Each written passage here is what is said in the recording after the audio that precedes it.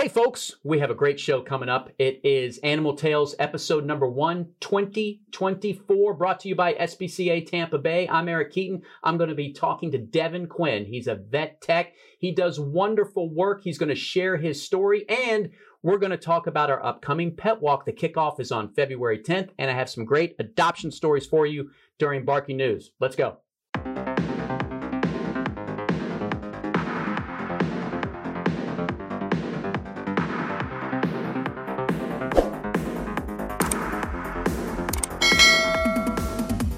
Here we go, 2024. It is episode 1, Animal Tales, trying to do everything new to get you locked in to SPCA Tampa Bay and our Animal Tales. And our first guest of episode 1, Devin Quinn, veterinary tech here at SPCA Tampa Bay. How you doing? Good. How are you? All right, we're going to talk shelter medicine, right? Let's do it. Yeah. All right. Very excited. One of your favorites, Dr. Pindar, was on here before. Yes. Absolutely love her. She's the best. And Dr. Pindar and Dr. Lopez in previous episodes that you can watch on YouTube or download from your favorite podcast provider. You can see all of those on like iHeart, YouTube. Those 2 episodes were probably some of our most viewed and listened to. For some reason, Dr. Pindar's podcast has got caught up in a loop lately, and there's hundreds and hundreds of downloads, but really talked about the difference between Dr. Lopez and the work he does with other veterinarians and vet techs like yourself and nurses for own pets. But here at the shelter, it's a little bit different. Yeah, different ball game for sure. So let's start at the beginning. Okay. You're in high school, but you're a hell of a baseball player, and you get a scholarship. What happens next? So in high school, I actually injured my elbow my junior year, and then I had to do rehab, come back my senior year, and then I got the scholarship to go play in Missouri, a small school up there, which was so awesome. And I had really no direction as far as what I wanted to do with my life besides baseball. That was always my passion, was just baseball. And so coming into the spring season, which was like the big season, I got back from winter break. My first practice back, I blew my elbow out again. And so I was kind of at a loss because were you getting like Tommy John surgery or anything? So I had partial tears in my ligament, but I also had nerve damage the second time.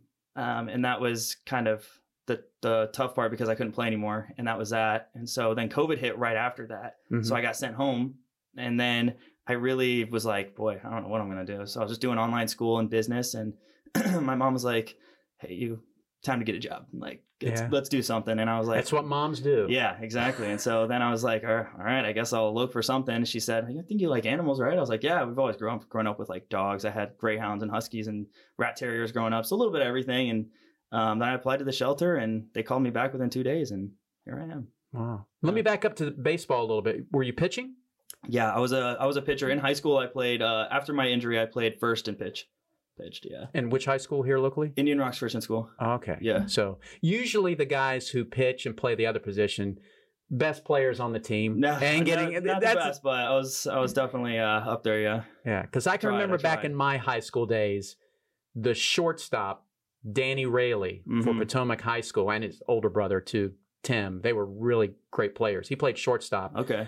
But he's also one of the best pitchers. Oh, awesome. His curveball was nuts. Oh, yeah. But he basically taught me how to hit a curveball. He was drafted to the Tigers organization. Oh, nice. Okay, and very cool. So I'm an old guy. So back in the day, they were getting recruited to Wichita State. Oh, nice. Who was, it's a beautiful school. Yeah, but Missouri still. So you didn't have any like, I got to get this fixed, got to get back into baseball? Or? I couldn't. That was the thing, was after the first time, it was just the ligament, so I could get it fixed and come back. But once there's nerve damage, there's really not a whole lot you can do with it. And then at that point, it was like, I'm going to spend another year in rehab. And I was just kind of done. I was burnt out of doing the whole thing. And I was like, I need to just do something. And so then I started here. And that's when like kind of my whole life changed.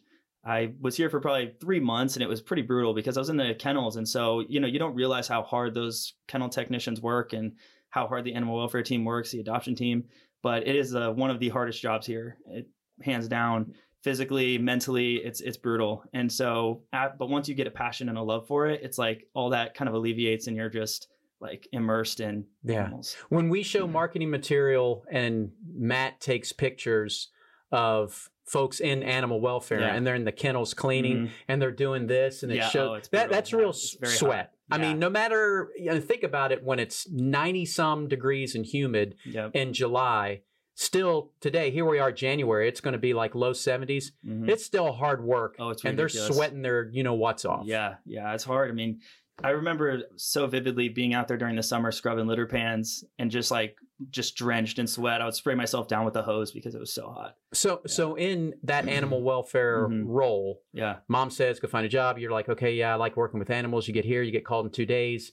And you're in that. How many kennels do you think you were cleaning in? It's an 8-hour day because then you have to switch to other duties once they're done. Yeah. So usually you're assigned 2 areas. So if I'm assigned, A kennel and E kennel, I could be cleaning upwards of 60 kennels just in the morning. And then you go back through to do feeds. So you're feeding and you're cleaning up during that as well. And then in between that, you're doing litter pans, carriers, because it's kind of a well-oiled machine. Like medical uses a carrier, someone's got to clean them.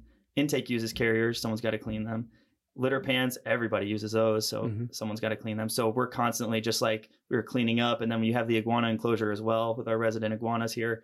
And that was, that took hours to clean, and you're out there baking in the sun too. So what else was involved in that role? Because after you clean, then they got to so get the animals ready if it's an adoption day. Yeah. So I quickly became an adoption counselor and started working in the satellite office, doing meet and greets with families, trying to find the right fit for families. And that was so rewarding. And that really also put into perspective just how much I loved what I did. And we would get done with cleaning, and then we'd kind of just prep for the day. So we'd go look at all the available dogs, write out all of their things, whether they're, high energy dog or they're, we have to do a kid intro with them because they're so big and crazy, whatever it may be. That's kind of what we did. Then we took our lunch, and when we came back, it was showtime and adoption started flying. How much did you interact with the volunteers? Because they put a lot of information on the board, like whether they walk or not. And then you're trying to pull some information from them. Absolutely. Well? Oh, totally. Yeah. I mean, the cat volunteers, the dog walking volunteers, they are like integral into the part of us because they really interact with the animals more than we do. As far as walking goes, as far as, when they're in there with the cats, they are like seeing all the behaviors or seeing medical stuff. So even now in my role, we talk to them so much, and we'll check the boards, and we kind of update the boards based on what the volunteers see. So they do help so much, and they're amazing. And you volunteered on your own too at that time to take some dogs home, take them on a little adventure dog. Like that's another series that we had. I did fostering too with Hunter, the foster coordinator, who I think was on here as well. And he sent me out with lots of animals, and it was so fun because, it's, again, just another rewarding part of the job is to see them kind of be in a home, and then you get to give such amazing information to the potential adopters about them. And then on the flip side, you're in the animal welfare and you're like, what is this medical team doing over there? Because it's the whole, other half. Because it's the Wild West. Yeah. Yes. What said, how did you talk to one of the vet techs, nurses, one of the docs, and say, hey, look, how do I get involved in this? Yeah, it's kind of a funny story. So I was actually cleaning the iguana enclosure one day, and I heard like screaming from a dog walking volunteer, and the dog, it was during the summer, and the dog was overheating, and it was just unconscious on the ground. And you don't realize how unprepared you are for situations until you're in them. Yeah. And so I was like, oh boy, I have no idea what to do. So I just walked the medical team. They came out, got the dog, and I was like, oh man, I'd be surprised if that dog makes it. I had no idea. And then a couple hours later, she was just in her kennel, happy as a clam. And I was like, wow, that's what I want to be a part of. And so I talked to Dr. Pindar, and I was like, hey, on my days off, I would love to just come and just watch you, just shadow you, immerse myself in it, see if I love it. And sure enough, within two sessions with her, I was in. Yeah. Awesome. Heat exhaustion and heat stroke and dogs or any animal, that is no joke. No, it's not. That's a future animal. I've gone through it twice myself, being a runner with that dog, Charlie, I was telling you about, that passed away in October 22. Okay, yeah. Stubborn. Did not want to drink water. Never do. Yeah. Yeah. The heat is brutal out here in Florida. And so, keeping an eye on the dog's temperatures is ideal. Because it can happen in just a blink of an eye. And again, when you get into those situations, you don't know what to do. So until you know what to do. Okay, so you see this heat exhaustion case here on campus, but wasn't there a moment too where you went from animal welfare, thought about, and then you left the organization for a little bit, pursuing higher education, and then you found your way back to us? Yeah. It's like the mafia thing. They just pulled me right back in. Yeah, it is. It really is. I mean, I went to go to an emergency clinic. I had been shadowing there for about 6 months at the time. And so I went And then, I'm not a certified vet tech. I'm trying to get into vet school. So I'm trying to just do my undergrad right now to get into vet school. And so I'm never going to have my certification as a vet tech. And so they really just wanted the certified vet techs, which I completely understand. You go through 2 years of great schooling. Right. But I was like, I didn't get to follow any of the cases there. It was more here, do this lab work. So I run the lab work, but I never get to see why they're doing it or what happens after. And I was like, I like the whole cycle. I want to see everything. That's the only way I can learn. So I was like, called Michi, our manager, and I was like, hey, I got to come back. And she was like, yeah, let's do it. So I came back, and then I was all in. I was like, I'm not gonna stray away again. This is my spot. Shelter medicine's amazing, and then our team here is just unbelievable. So walk us through a day in the life of Devin, of being a vet tech now. Yeah, every day is different, but. So a surgery day looks like I come in at 7 usually. If I'm a surgery lead that day, I'll come in at 7. I'll dose all the drugs. I'll pull up all the drugs.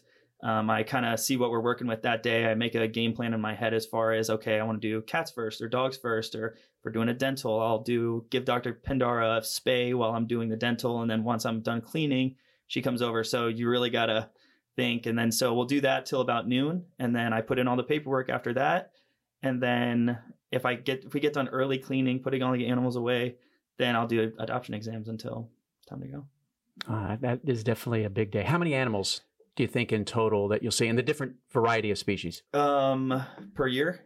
On a day. On a day. Or in a year. You can answer both.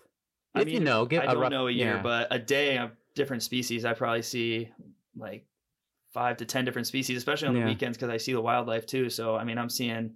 I'll go over there and help them out with whatever it may be. Were you here when and help with the flamingo?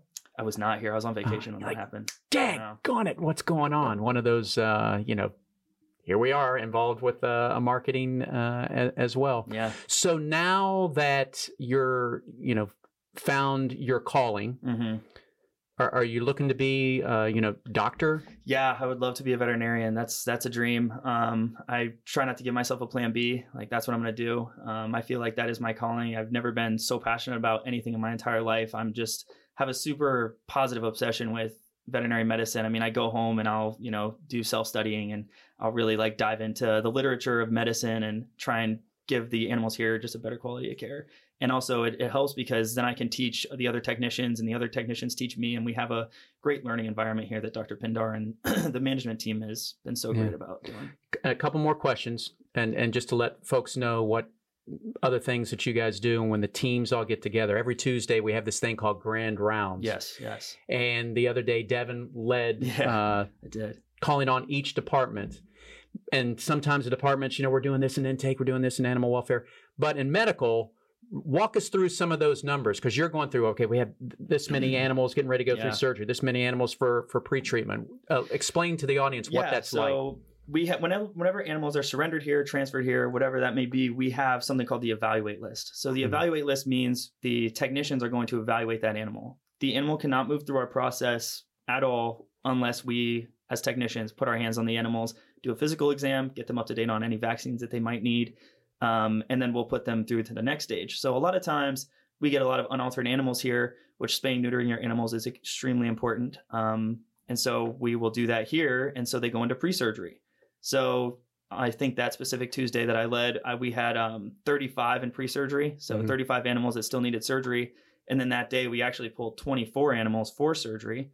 So then our evaluate list was I think we're up in the 50s right now, but it's already plummeting back down because we're knocking out adoption exams. But yeah, that's kind of the well-oiled machine of medical, is the stages and moving them through from evaluate then to pre-surgery.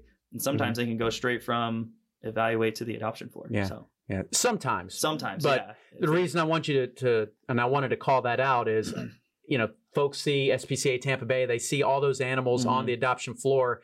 They just don't arrive here from a transfer from one of our partners, like Louisiana SPCA, or the partner up in Georgia, or somebody who are here locally, and they just surrender it, and we're just like, okay, animal's good to go. Oh yeah, put it on the website. There's a lot that goes into it. Yeah, there's a ton. We do heartworm testing on all of our dogs. So if a dog has heartworm disease, which is a debilitating disease in dogs, we treat them here. But that's a 2-week process of treatment for these guys. So Kennel cough is another one, kind of treating respiratory illness in them. That's that's a 14-day process. And, so many more things. Skin issues, which in Florida, very common. We see a lot of the skin allergies in our bully breeds here as well, and they're predisposed to that. So we treat that as well. And again, that can be a couple weeks process. So. Yeah. Anything else to add, Devin? Timeline for becoming a doctor? Anything else you've learned, want to share, want to recruit people? Yeah, I mean, as far as shelter medicine goes and being a technician, if you are interested in being a technician here, it's one of the most diverse atmospheres that you can be in as far as the animals go. You learn so much about every single aspect of animal welfare. And I think that's super important, seeing the sides of animal welfare that the public doesn't get to see. So seeing the, surrendering process, which can be super, super cool to see and super cool to learn about. And then you also just get a different perspective on humanity, I think, working here. Yeah. And that's something that I can never, ever thank this place enough for. Awesome. Well said, Devin. You're doing a great job. And I would add that Dr. Pindar and Dr. Lopez, because we shine the light on Dr. Lopez and his 25,000 spay-neuter surgeries, they would say we could not do what we do without the vet techs and the nurses. It's not like they just go in there by themselves and go, all right, let's do this. Exactly. Yeah. It's definitely, everybody's got to be on board. And if everybody's on board, this thing is the highest functioning machine you can get. All right. Well, spread the word about the podcast. We'll get more subscribers. And because more subscribers means some of that revenue that YouTube likes to share, they have tons of it, will come back to the shelter. I'm going to take a break. When we come back, we're going to have barking news and talk about some animals who are living their best life. They've been adopted. We're going to share their story after they left here at SPCA Tampa Bay, and a little bit on Pet Walk. Hi, I'm Coco, and this is my friend Daisy, and we're here to tell you about Pet Walk. SPCA Tampa Bay is a for-all shelter that won't refuse to care for any animal that comes to its doors. It costs $35 a day to care for each animal under our care, and Pet Walk raises funds to support animals in SPCA Tampa Bay's care. Join or form a Pet Walk team with coworkers, friends, family, or join as an individual virtual walker and start raising money today. Hi, I'm Bree, and this is my dog Burton. It's simple to participate in Pet Walk. Just go to petwalk.org to log into your team or to create a brand new one. Signing up for Pet Walk is free. All participants who raise $50 or more will receive an official 2024 Pet Walk t-shirt and goodie bag. Participants raising $100 or more can select from amazing prizes. Pet Walk is on April 6th at 2 locations, North Straub Park in downtown St. Petersburg and Largo Central Park in Largo. All right, welcome back to the Animal Tales podcast. I'm Eric Keaton. Devin Quinn did a great job. Again, like and subscribe to the podcast on YouTube or on your favorite podcast provider. Folks, this is episode 1 of 2024. I have new glasses, and I'm going to use the damn things and read these barking news segments. Up first, we're going to have some adoption stories. First one I want to share, we get these adoption stories in all the time, but I pulled a couple of them. I thought we should be sharing them not only on social media, but on the podcast. The first one, and Matt's going to put up these pictures and video, it's a cute update on Ava, now Millie, with her new family and sister, SPCA alumni Jewel, now Mabel, adopted last May. Great job to the adoptions team. This is a great match. And that was an email forwarded to us from the adopters through Stacy Medinger, who is one of our outstanding animal welfare team members. And you can see them cuddling together on the little pillow. My dog has one of those as well. All right, now we're going to share video. And folks, stand by. Because this hairless guinea pig looks like it's something out of a Star Wars movie. It's just that's my opinion. I'm not being mean. That's a compliment. Okay. And I'm going to share this from Molly and Java right now. Hi, my name is Molly and I just adopted a guinea pig. And then in quotes, a hairless guinea pig named Richard Cream Puff, in quotes, Simmons. I'm going to say that again. Richard Cream Puff Simmons. So, Pauly Shore, your little video on YouTube as you're starring as Richard Simmons as a court jester, you now have a hairless guinea pig named Richard Cream Puff Simmons. But they changed Richard Cream Puff Simmons to Java. on Wednesday, January 10th. She is doing amazing, and she has become a bold little pig, and she is huge snacker. Okay, loves to eat. And our last one, update for the adoptions. I'm going to go to my phone here. It's an update on Kimber. You might remember our adoptions page with the dogs. We had a Pinellas County Animal Services transferred in several Weimaraners to us. This is an update on Kimber. Kimber is now Gemma. Everybody changes their names. I adopted from here, and she was Roxy. I left her as Roxy, but to each their own. Gemma has adjusted pretty well. She's in her new home. She's not as shy as she was, is walking pretty well now. Still not very open to strangers, but getting there. Loves her comfort, loves to walk now, and is a sweetheart, great companion. Got to see her first snow. I guess they traveled up to Tennessee. You can see some of the pictures. Gemma is wearing one of those little jackets, and they're having no problems at all. Thank you all. Thank you for adopting all three of those stories as well. Let me get back to my notes. Pet Walk's coming up. It's April 6th, and we are just days away from the Pet Walk kickoff. We'll put the information on the screen. That is February 10th, right here at our 4-All shelter in Largo. Pet Walk will be April 6th. Right now it has 2 locations in St. Pete and in Largo in Central Park.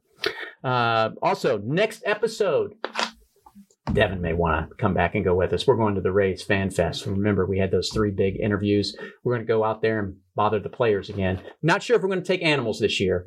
Probably the closer we get, depending on what is in our inventory, we will look to take them. And remember, go to our website and review that story about Dr. Lopez. 25,000 spay-neuter surgeries since he's been with SPCA Tampa Bay. Go to spcatampabay.org/25K. I'm a genius for thinking of that one, right? And last but not least, we also have our Tales of Gratitude. You can catch this little baby on our website as well. Has all the great numbers and how we contributed to animals in the community here in the Tampa Bay area and beyond. All right, that's going to do it. All right, I'd like to thank Matt for putting all this together and our entire marketing team, Devin for being our guest. If you would like to send in a topic or you would like to be on the Animal Tales podcast, just send me an email at ekeaton@spcatampabay.org. Like, subscribe, hit the thumb button, notifications, all that good stuff. We'll see you on the next episode.